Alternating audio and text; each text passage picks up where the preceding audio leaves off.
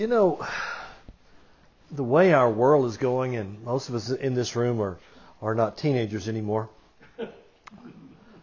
our health is a very important matter. We need to be aware of our health. Now, I finally got a good health warning this week that it was very useful. It involves shampoo and it runs down your body when you shower with it. And I don't know why I didn't figure this out sooner, just quite honestly. But now I use shampoo, not much, I don't have much hair, but I use a little bit. And I realize that when I'm shampooing, the shampoo runs down my whole body in the shower. And you know what? Right there on the label, it says, for extra body and volume. Well, no wonder I've been gaining weight. I've been using the shampoo, so I got rid of the shampoo. And now I'm going to use Dawn dish soap because it has a label that reads this way. It says, dissolves fat that is otherwise difficult to remove. So now that's the kind of information we need. They need to make those things in bigger letters than they are. Obviously, I'm kidding. As believers, though, we need to be aware of our health. And we need to be aware of what does the Bible say about our health. We've been doing a series called Jehovah Rapha. This is the third message in that series. And we need to know, what does the Scripture say about healing? And I've told you before, if you go to a third world country and they've never been told that God might not heal them, they get healed every time you pray for them because they don't know they're not supposed to. No one's ever said that, that's not in our doctrine. But when you pray for them and you tell them Jesus is the Savior and Jesus is the healer, they just get healed. We need to be aware of what is our covenant right as believers. We know this, that Jesus Christ is Lord over sickness and disease. We know it's a fact that at the cross, He overcame it. At the whipping post, He bore all of our diseases. We know that's the fact. He defeated it once and for all. But currently, Jesus is our high priest, the Bible says. He's the high priest of our healing. As believers, we can turn to Him, and He's faithful to administer healing into our bodies. We know that He'll do that. He is Christ the healer. So over the last couple of times, we looked at a couple of verses in Luke chapter 5 and Luke chapter 6. And in both of those passages, 5:15 and 6:17, the Scripture says that the people came to hear and to be healed by Him. To hear and to be healed by Him. We've discovered that hearing is very important with regard to faith. It's very important with regard to health. We discovered that sound can change physical objects. I mean, we need to hear, what does the Bible say about health? What does it say about healing? Hear and be healed by Him. Too many Christians have heard the wrong things. And their faith is now in something that isn't in the Scripture. It's in something that the world has tried to teach them. They've been taught by the church that God is the one making people sick. And that God's wanting to teach them a lesson, or that God wants, I'm going to give them cancer so they can learn patience. Listen, you don't learn patience by getting cancer. Or God's going to, He's going to kill your child so He can take them to heaven so He can have another flower in His garden. They've been taught all kinds of silly, crazy things. And so they don't have faith for healing because they've heard the wrong thing. When people in the Gospels heard about Jesus and came to Him for healing, without exception, they went away healed.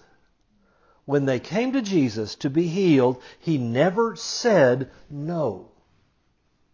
He never said, well, that's not my will. These people heard the right things. They left healed.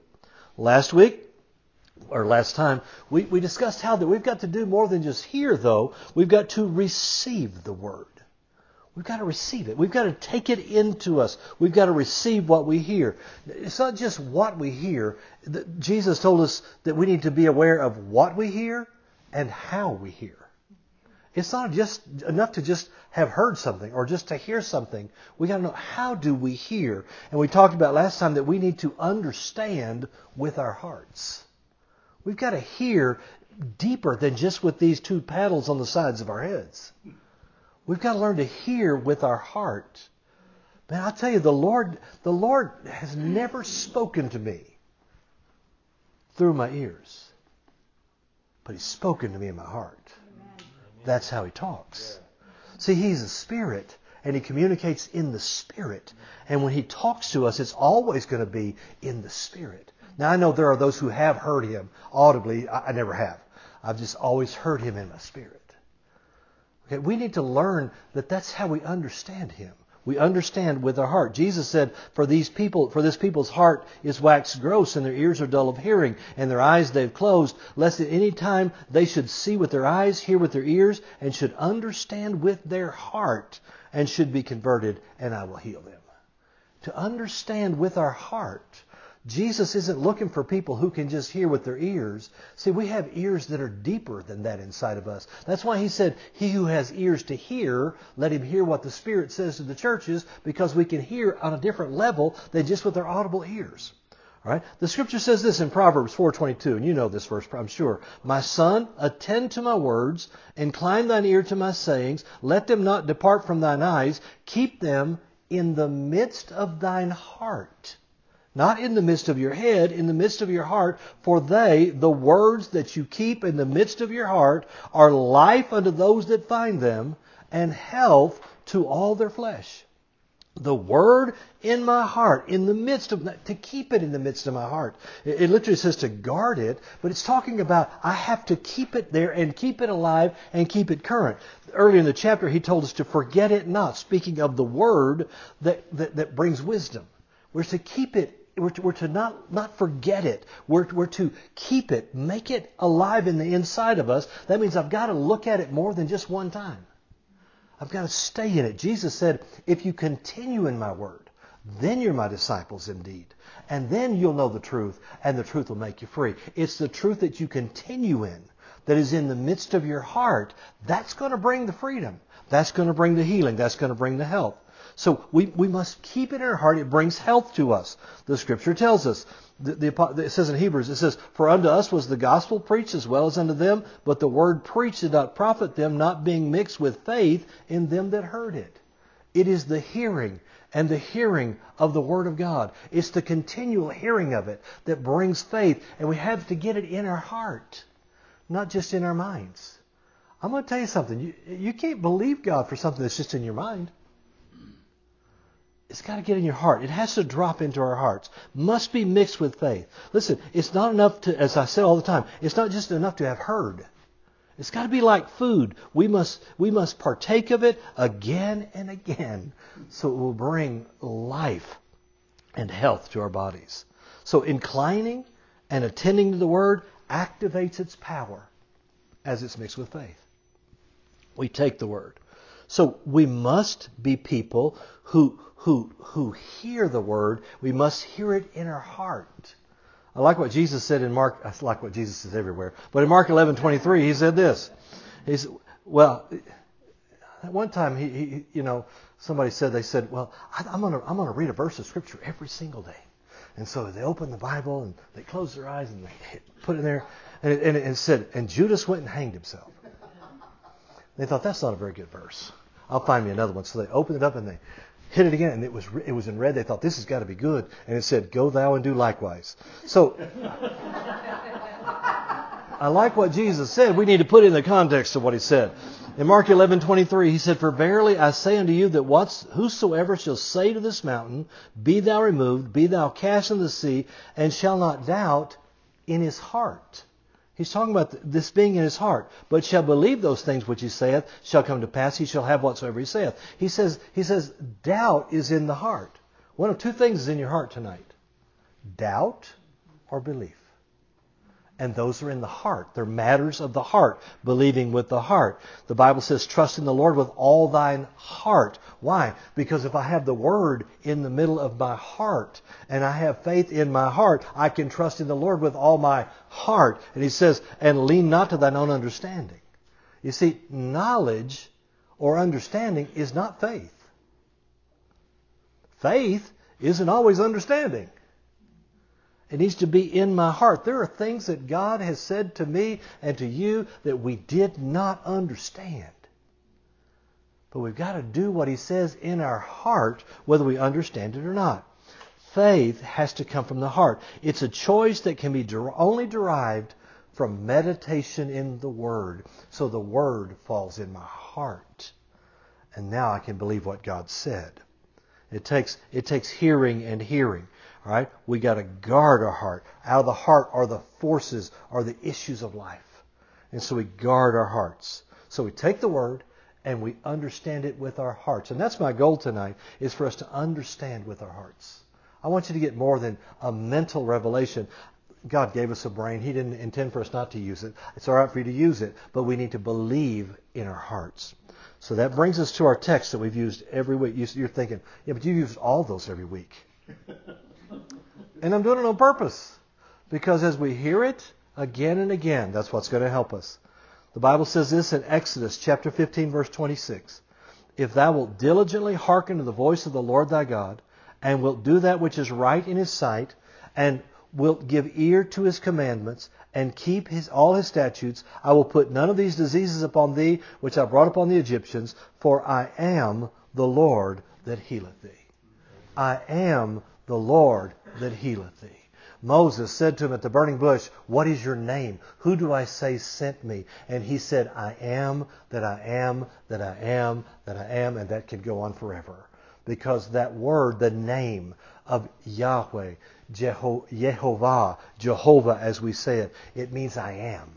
I am. And this is one of those compound names, renderings of His name, Jehovah Rapha. I am healing. He always is healing. He always will be, because He always is healing. He never said anywhere else in the Scripture, well, I was healing, but I'm not now. He never said, when the last apostle died, then I was healing, and now it's not any good anymore. He is healing, just like He is righteousness, just like He is sanctification, just like He is peace. He is healing. It's not that He can't help but be healing. That's who He is. That's just who He is. He is healing. Not was, He is. We've seen that word literally means, one translation says, He's the Lord who mends us. He's the one who fixes us. He repairs us. I mean, He made us in the first place. Certainly He knows how to fix it. I mean, you buy a Ford and you want to get it repaired, you take it to the Ford dealership. I realize there are other better mechanics, but if it's under warranty, that's where you take it. We're under warranty. Just so you'll know, we're going to take it to the dealership. We're going to take it to our Father. He made us in the first place. He's the one who mends us. He promised us in Psalm 91:16, with long life will I satisfy him and show him my salvation. It's a promise. You can find several places in the Scripture that God promises us to live long and to live strong. There's no place in the Scripture that He tells us, I'm going to give you a long life, but you'll be an invalid for the last 20 years. Long and strong. And you know what? That ought to come out of our mouths every day. I live long and I live strong. My youth is renewed like the eagles. I live long and I live strong. We need to make that what we say. We need to be people who believe what He said. See, God's promise is to live long and strong. I love it. He says we can live until we're satisfied. I mean, it's like at Thanksgiving dinner. You eat till you're satisfied. I mean, you have all that you want. Some are satisfied earlier than others, but we can live long and we can live strong. Psalm 103. Bless the Lord, O my soul, and all that's within me. Bless His holy name. Bless the Lord, O my soul, and forget not all His benefits. Plural, multiple benefits. And then He lists several of them. We're going to look at the top two. Who forgiveth all thine iniquities. All of them. Every sin He forgives everyone. Who healeth all thy diseases. That's what the Bible says. I didn't make this up. He said it. He said He heals all our diseases. Then I hear it said this way. Yeah, but all don't get healed. Well, the truth is all don't get saved either. All that walk the aisle don't get saved. Not everybody does. But God has already made a way for them to be healed and forgiven. People think, well, maybe it's just not God's will to heal you. Then there's no need to pray. We're wasting our breath if it's not the will of God to heal someone. We need to know God said He will forgive us. He will heal us. He forgives all. He heals all. He is and always will be Jehovah Rapha. That's who He is. We read last time in Luke chapter 5. Jesus was preaching to the snarky preachers. Remember we talked about that? And they're in there. They're trying to find something against Jesus. And the one guy couldn't get in. So they lower him through the roof. I mean, they tore a hole in Jesus' house, lowered the guy down. And Jesus looks at the guy and He says, your sins are forgiven you. He says He saw their faith. He said, your sins are forgiven you. The guy was a paralytic and Jesus said, your sins are forgiven you. And those snarky preachers, they were all like, who can forgive sins but God alone? Only God could do that. I love what Jesus said. He said, which is easier? I am so glad He didn't say which is harder. Which is easier? To say your sins are forgiven or to say take up your bed and walk? He said, just so you'll know that I have authority to forgive sins, take up your bed and walk. And the guy took up his bed and walked. Jesus basically said to all those snarky preachers, He basically said, if he doesn't get healed, he wasn't forgiven. Because to Jesus, it's the same thing. Which is easier? Which would be easier? Man, they're the same to Him. They're exactly the same. Healing and forgiveness are a part of the same redemptive package purchased in the blood of Jesus Christ. And we went to a lot of length last time to talk about that. I like Luke 6:19. It says, and the whole multitude sought to touch Him, for there went virtue out of Him, and He healed them all. Some people say, well, it's just not God's will to heal everybody. In this case, a whole multitude came to Jesus. At least 1,000 people were there. The whole multitude came to Jesus. And there went virtue or power, dunamis, miracle power went out of Him. And He healed them all. Every one of them. Surely in a big old whole multitude, we could find at least one person that it wasn't the will of God to heal. But we can't find it. He healed them all. People say, well, yeah, but that was Jesus. You know, Jesus did that. He did that to prove that He was the Son of God. Well, number one, He is the Son of God, but He did it as the Son of Man. Don't have time to go into all that tonight. But here's the reality. He healed people. He healed them all, and it says it over and over. He's the same yesterday, today, and forever. If He healed them all in the Gospel of Luke, in the Gospel of Matthew, John, or Mark, He heals them all today. He just can't help it. They cut off Malchus's ear in the Garden of Gethsemane. I mean, they sliced it off of the guy's head. And Jesus had this terrible case of I can't help it. He picks up the guy's ear and puts it back on his head and heals him. And they were arresting him. That's who He is. That's what He does. Heals the guy right there. I mean, well, yeah, but He did that to prove He was the Son of God. He didn't have to heal people to prove He was the Son of God. In fact, there was this one time He went to his hometown. And nobody came to the meeting. I mean, they just didn't come. And it says He could do no mighty work. Save he laid His hands upon a few sick folk, the few that came, and He says, and He healed them. All those. Listen, He couldn't do the mighty work in His hometown. I mean, I'm thinking if you come to your hometown and you're healing people to prove that you're the Son of God, and they don't show up, I'm thinking you're saying, okay, go and find me the sickest person in this town. Go find me that guy that was born without arms and legs and bring him to me. And I'm healing him right now to prove to all of you that I am the Messiah. But He didn't do that. He didn't do that. It's interesting that Jesus did it the Jesus way. I mean, He always did it the Jesus way. He healed people for one reason. Matthew 8:16 says, and when even was come, they brought unto Him many that were oppressed with devils, and He cast out the spirits with His word, and He healed all that were sick, that it might be fulfilled which was spoken by Isaiah the prophet, saying, Himself took our infirmities and bare our sicknesses. That's why He healed people. He healed people to fulfill the Scripture. I mean, a sinful woman came to him in Matthew chapter 8, in that same chapter. Luke chapter 7. And she broke an alabaster box and poured ointment all over his feet. And Jesus looked at her and he said, "Woman, thy faith has saved you. Go in peace." The very next chapter, the woman with the issue of blood came and touched the hem of his garment, and she was made whole. And Jesus said this. He said, "Daughter, be of good comfort. Thy faith hath made thee whole. Go in peace." He told them both to go in peace, but he said, the first one, your faith has saved you. The word saved is the Greek word sozo. And the second one, he said, daughter, your faith has made you whole. Made whole is the Greek word sozo. They're the same to Jesus. Healing, forgiveness are exactly the same to Jesus. Which is easier? Which one? See, we can't pick which ones because they're the same. They're the same to Him.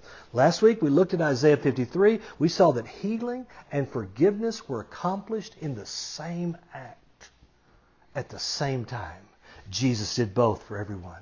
The Scripture says how God anointed Jesus of Nazareth with the Holy Ghost and with power, who went about doing good, healing all that were oppressed of the devil, for God was with Him. Listen, the reality is sickness is from the devil. It's never from God. The anointed Jesus went about doing good. Good was healing all that were oppressed of the devil. That's what's good. They were oppressed, Jesus healed them. There are people out there today who think, well, yeah, you can't talk about that healing stuff. You need to get away because that's just error. In our church, we just preach the gospel. Just the gospel. Well, Jesus preached the gospel, and people got healed. The Apostle Paul preached the gospel, people got healed. The Apostle Peter preached the gospel, people got healed. Philip the deacon preached the gospel, and people got healed. Because the gospel is the forgiveness of sins and the healing of diseases. It is healing for all, forgiveness for all. We need mind renewal in our country. We've been taught that healing is here and forgiveness is here, and they never meet one another. The Bible shows them all the time together. Here's the gospel. Let me read you the gospel. He is despised and left of men, a man of pains and acquainted with sickness, as one hiding the face from us. He is despised and we esteemed Him not. Surely, I love that word, surely our sickness He hath borne, and our pains He hath carried them. And we have esteemed Him plagued, smitten of God, and afflicted. And He is pierced for our transgressions, bruised for our iniquities. The chastisement of our peace is on Him, and by His bruise there is healing to us. That is the gospel. That is the gospel. Every sin is forgiven. Every sickness is healed. He took them both. Our job is not just to hear it or have heard it. It's to receive the word and believe it in our heart. That's our job. And it's more than just hearing it once a week. This is something we got to pour into ourselves all the time. The gospel. The gospel. The gospel. Listen, you don't wait till you get sick to believe the gospel. You don't wait till you're in hell to believe the gospel. You believe it. You begin to put it in your heart now. Just because you've got some symptoms of unrighteousness going on doesn't mean you're not the righteousness of God in Christ. Just because you have symptoms in your body doesn't negate the reality of the Word regarding our health and our healing.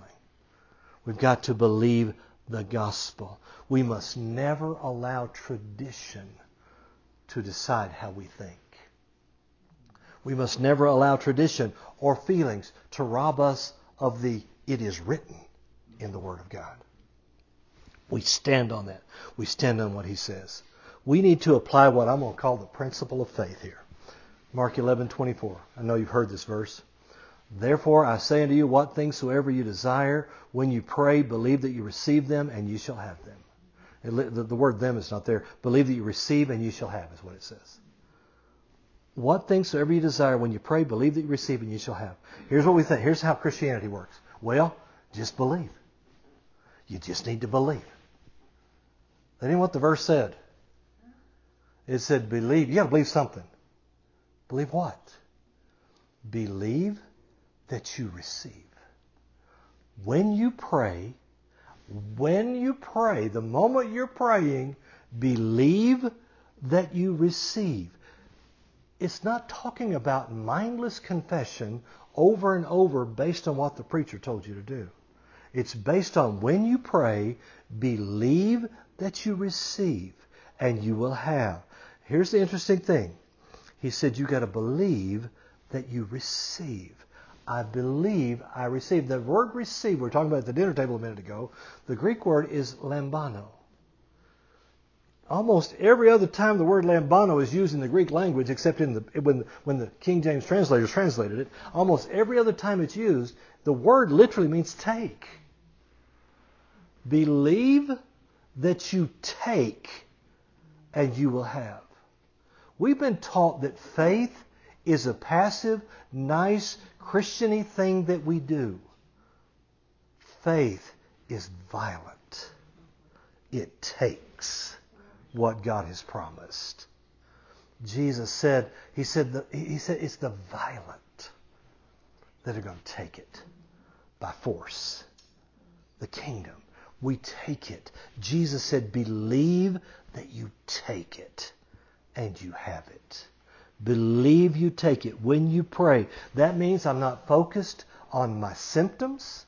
I'm not focused on what I feel. I'm not focused on anything except He said it and I'm going to take it. Doesn't mean I can't go to the doctor. Doesn't mean I'm not going to take the medicine. Doesn't mean any of those things. Because, God, man, He can use the doctor. He can use whatever He wants to use. He can heal me with a miracle. He can heal me with a doctor. I just get over it. He's going to heal me. But that's the covenant I have. But I'm going to take it when I pray. I've got to get rid of all that other stuff. Our job is to believe we take it. Just like the sinful woman who broke the alabaster box over His feet, she was taking forgiveness. Just like the woman with the issue of blood, she dove at His feet and grabbed the hem of His garment because she had decided she wasn't going to be denied. She was going to take the healing. She took it. So now, let's find out how can we do that. How do we take it? I'm going to look at Numbers chapter 21. Isn't this fun so far? Numbers 21. Listen to what this says. And as they journeyed from Mount Hor by the way of the Red Sea to compass the land of Edom, the soul of the people was much discouraged because of the way. They were much discouraged. Not just discouraged, much discouraged because of the way. And the people spake against God and against Moses. Wherefore have you brought us up out of Egypt to die in the wilderness? For there's no bread, neither is there any water. Our soul loatheth this light bread. They are discouraged and they are griping. They are letting Moses know and they're letting God know. They are not happy. Not happy. And this is interesting. And the Lord sent fiery serpents among the people, and they bit the people, and much people of Israel died.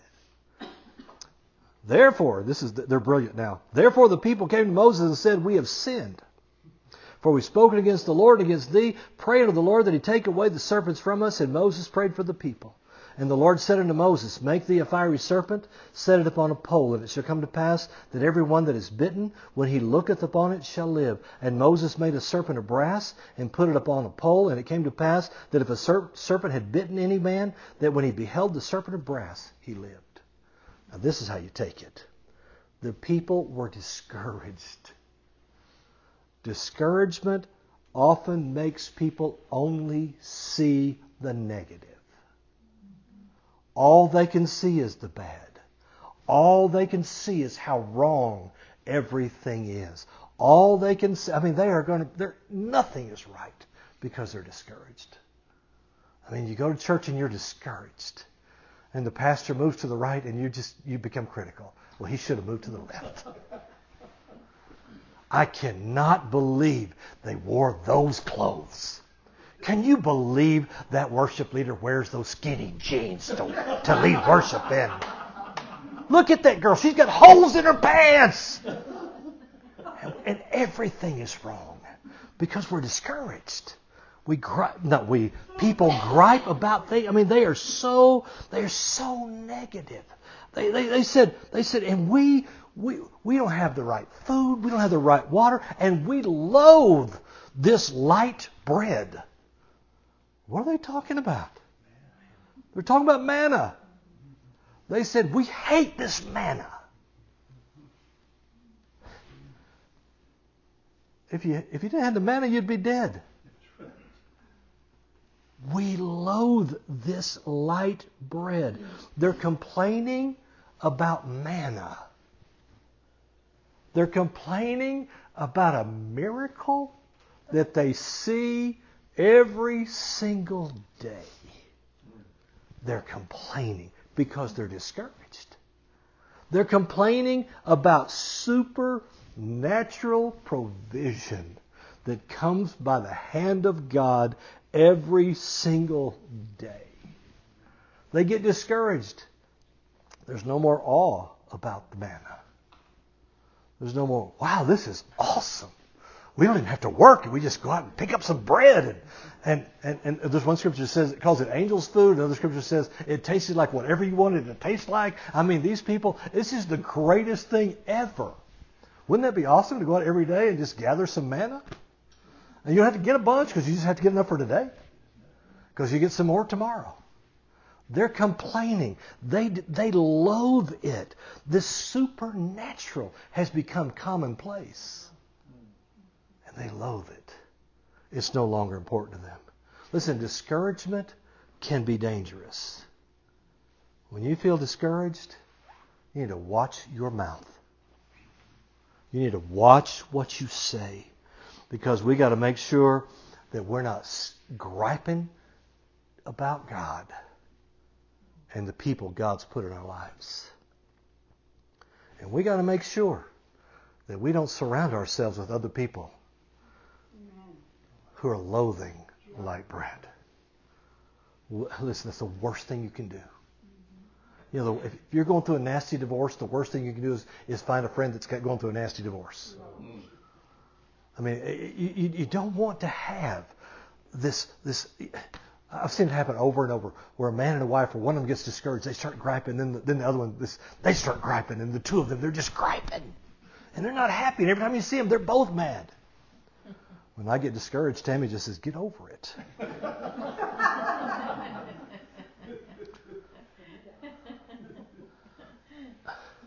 I mean, they're complaining. Now think about this. The snakes were there all the time. They were always in the wilderness. They've always been there. The snakes have always been there.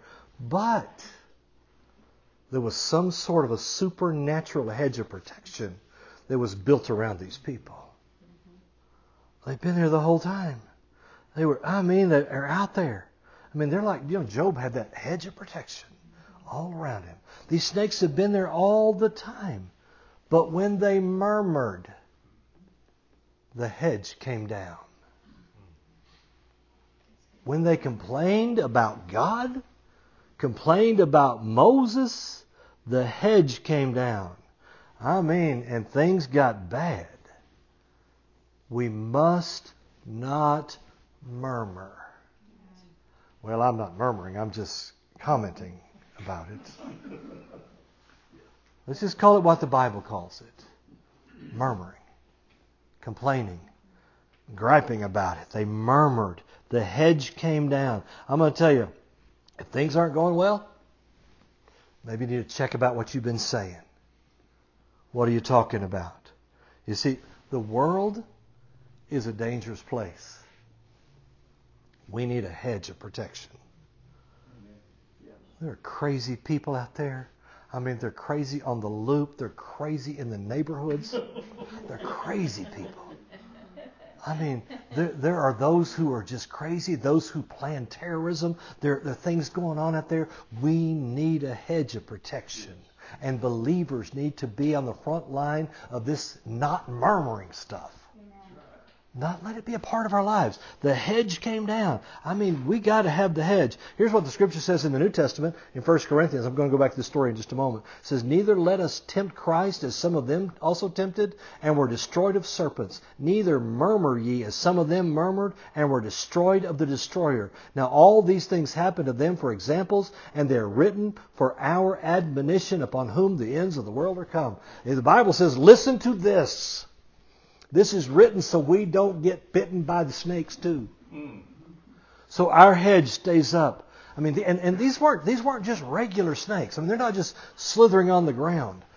I mean, Gail did some research on these snakes last night, and I told him the Bible said last night, these snakes could hurl themselves into the air. I mean, they're like flying venomous snakes. They weren't just biting you on the foot. They're biting you on the shoulder. They're jumping on you and they're biting you.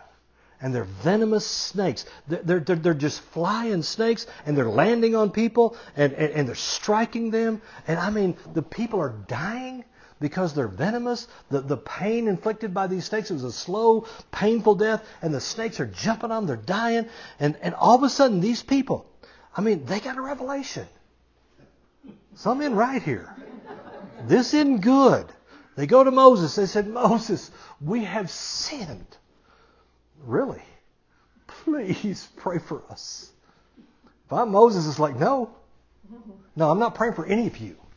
You talk bad about me, we'll see what happens to you. That's what I'd be doing. I'd be like, see there? I've told you I was God's man. You just didn't believe it.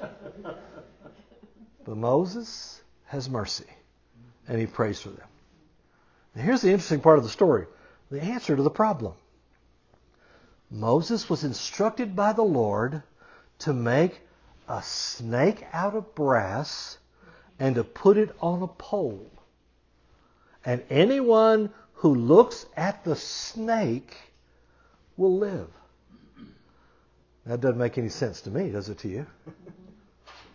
It's the snakes that are killing us. Why are we going to look at a brass snake? Why are we going to do that? Let me read you verse 9 of that chapter out of the Young's literal translation. It says, and Moses maketh the serpent of brass, and setteth it upon the ensign, and it hath been, if the serpent hath bitten any man, and he looketh expectingly unto the serpent of brass, he hath lived. The Lord didn't say, make a serpent, put it on a pole, and if it catches the corner of somebody's eye, they'll live.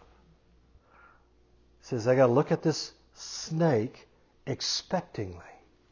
The Amplified Bible says, and Moses made a serpent of bronze, put it on a pole, and if a serpent had bitten any man, and when he looked at the serpent of bronze attentively, expectantly, and with a steady and absorbing gaze, he lived.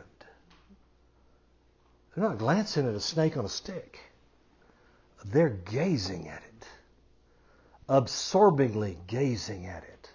They are expectantly gazing at the snake on the stick. That sounds pretty simple, doesn't it? I mean, it's a focused, steady, absorbing gaze. It's the gaze of faith. Faith is always looking expectantly. Now, let me ask you a question. What if at this time I pulled out a big box full of rattlesnakes and I dumped them in the floor? What do you think would happen in this room? Do you think there would be some movement in the room? Do you think there might be some noise going on in the room? I'm thinking there might be murmuring going. There might be some bad words going on in here. There's no telling what. I mean, there would be furniture being kicked over. I mean, I'm thinking the lamps would be being knocked over. All kinds of things would be happening. People would be screaming. You'd be screaming at me. You'd be screaming at one another. Get out of the way. I mean, all kinds of chaos would take place if a bunch of snakes were released in the room. And while the snakes are running around, what if I said, look at the pole, look at the pole? That's not an easy task, is it? Here it is. There's all kinds of chaos. Imagine then if you have 6 million people and thousands of snakes flying through the air, landing on people, biting them. People are dying. People are in pain. And it's going on all over everywhere you look. Don't you think there's some chaos? Don't you think some people are running, screaming, crying out? Animals are startled. I mean, stuff's falling into the fireplace. Houses are burning up. All kinds of things are going on with these snakes. Imagine you're there and people you know have died. And they're coming to you saying, man, did you just hear that so-and-so died? I think I just got bit. Imagine if you were the one bit. And you feel your lungs collapsing. And you feel the pain in your body. And imagine what you have to do. I mean, you're there. And here's your answer. Look expectantly at a snake on a stick. Is that easy to do? No, we're trying to get away from snakes. You can't get used to them. We're trying to get away from the snakes, and the solution is to look expectantly. Here's what they had to do. They had to somehow block out the noise. Block out the pain. Block out everything and look expectantly at a snake on a stick. They had to somehow attentively, with an absorbing gaze, look at the snake on a stick. They had to block it all out. That's where they had to get there. So they looked at that. They had to get beyond how they felt. How long did it take him to make this surprise? I'm thinking, okay, he's going to have it. I mean, I think God helped them supernaturally make the snake, but several people died along the way. But it says everyone that looked expectantly on the snake lived. If they lived, they were healed. If they lived, they were forgiven. In one package, there is healing and forgiveness.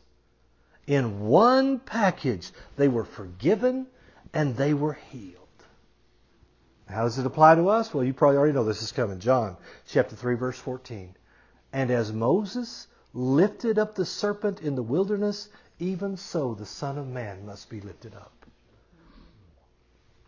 Man, he is the snake on the pole.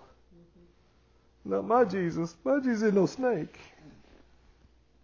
On the cross, the pole is the cross. On the cross, he became sin and he became a curse. The brass is a picture of the curse. Because the heavens, under the curse of the law, the heavens become brass. He became the curse. And when he is lifted up, we gaze expectantly at him. He's the answer to the sin. He's the answer to the sickness. We've got to turn off the noise. We've got to turn off the pain. We've got to turn off everything around us and expectingly, absorbingly gaze at Jesus. He became the curse. The snake was lifted up so they could see it. He was lifted up for us to look to him for the answer to the sickness, the answer to the sin. We've got to turn off and ignore how we feel, what everybody's saying. I'm looking to you. I'm looking to you. I'm looking to you. We got to be like blind Bartimaeus was when he was crying out to Jesus. And he was saying, Jesus, Son of David, have mercy on me. And they said, shut up. And the Bible says he cried out all the more. Jesus, Son of David, have mercy on me. They said, shut up. And he said, I'm not talking to you. I'm talking to him. We got to have, that has to be the focus. That's how you take it. You got to turn everything else off. We got to get to him. The Bible says this in Hebrews chapter 12. It says in verse 1 and 2, wherefore seeing we are compassed about with so great a cloud of witnesses, let us lay aside every weight and the sin which doth so easily beset us, and let us run with patience the race that is set before us, looking to Jesus, the author and the finisher of our faith, who for the joy that was set before him endured the cross, despising the shame, and is set down at the right hand of the throne of God. We got a race to run. We have a race to finish. We've got to lay aside everything. The word looking here means to turn the eyes away from other things and fix them on something. We've got to fix our gaze on Jesus. This absorbing gaze. What did the Word say? What was procured for me in the blood of Jesus Christ? What is it? You see, He's the chief leader. He's the perfecter of faith. He's the ultimate object of the gaze of faith. That's how you take it. It's Him.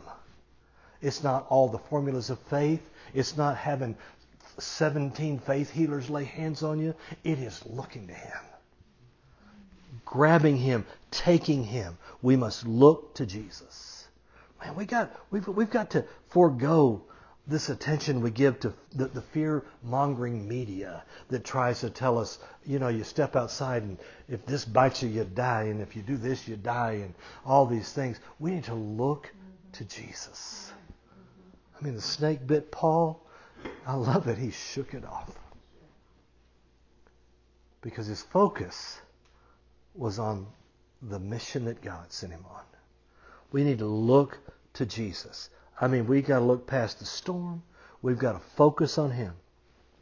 We can't focus on the chaos. Because I'll tell you, when things happen to your body, all of a sudden the devil's going to come. He's going to begin to scream all kinds of things to you. Cancer. Oh, you're dying. It's over for you. We need to begin to focus on Him.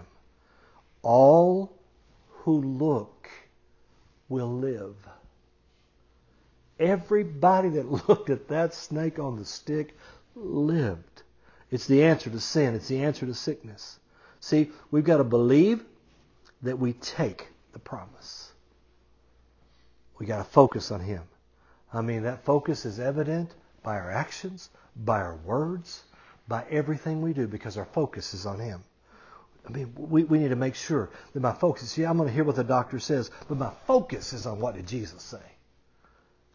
Because the Scripture says, who hath believed our report? And to whom is the arm of the Lord revealed? It says we believe the report.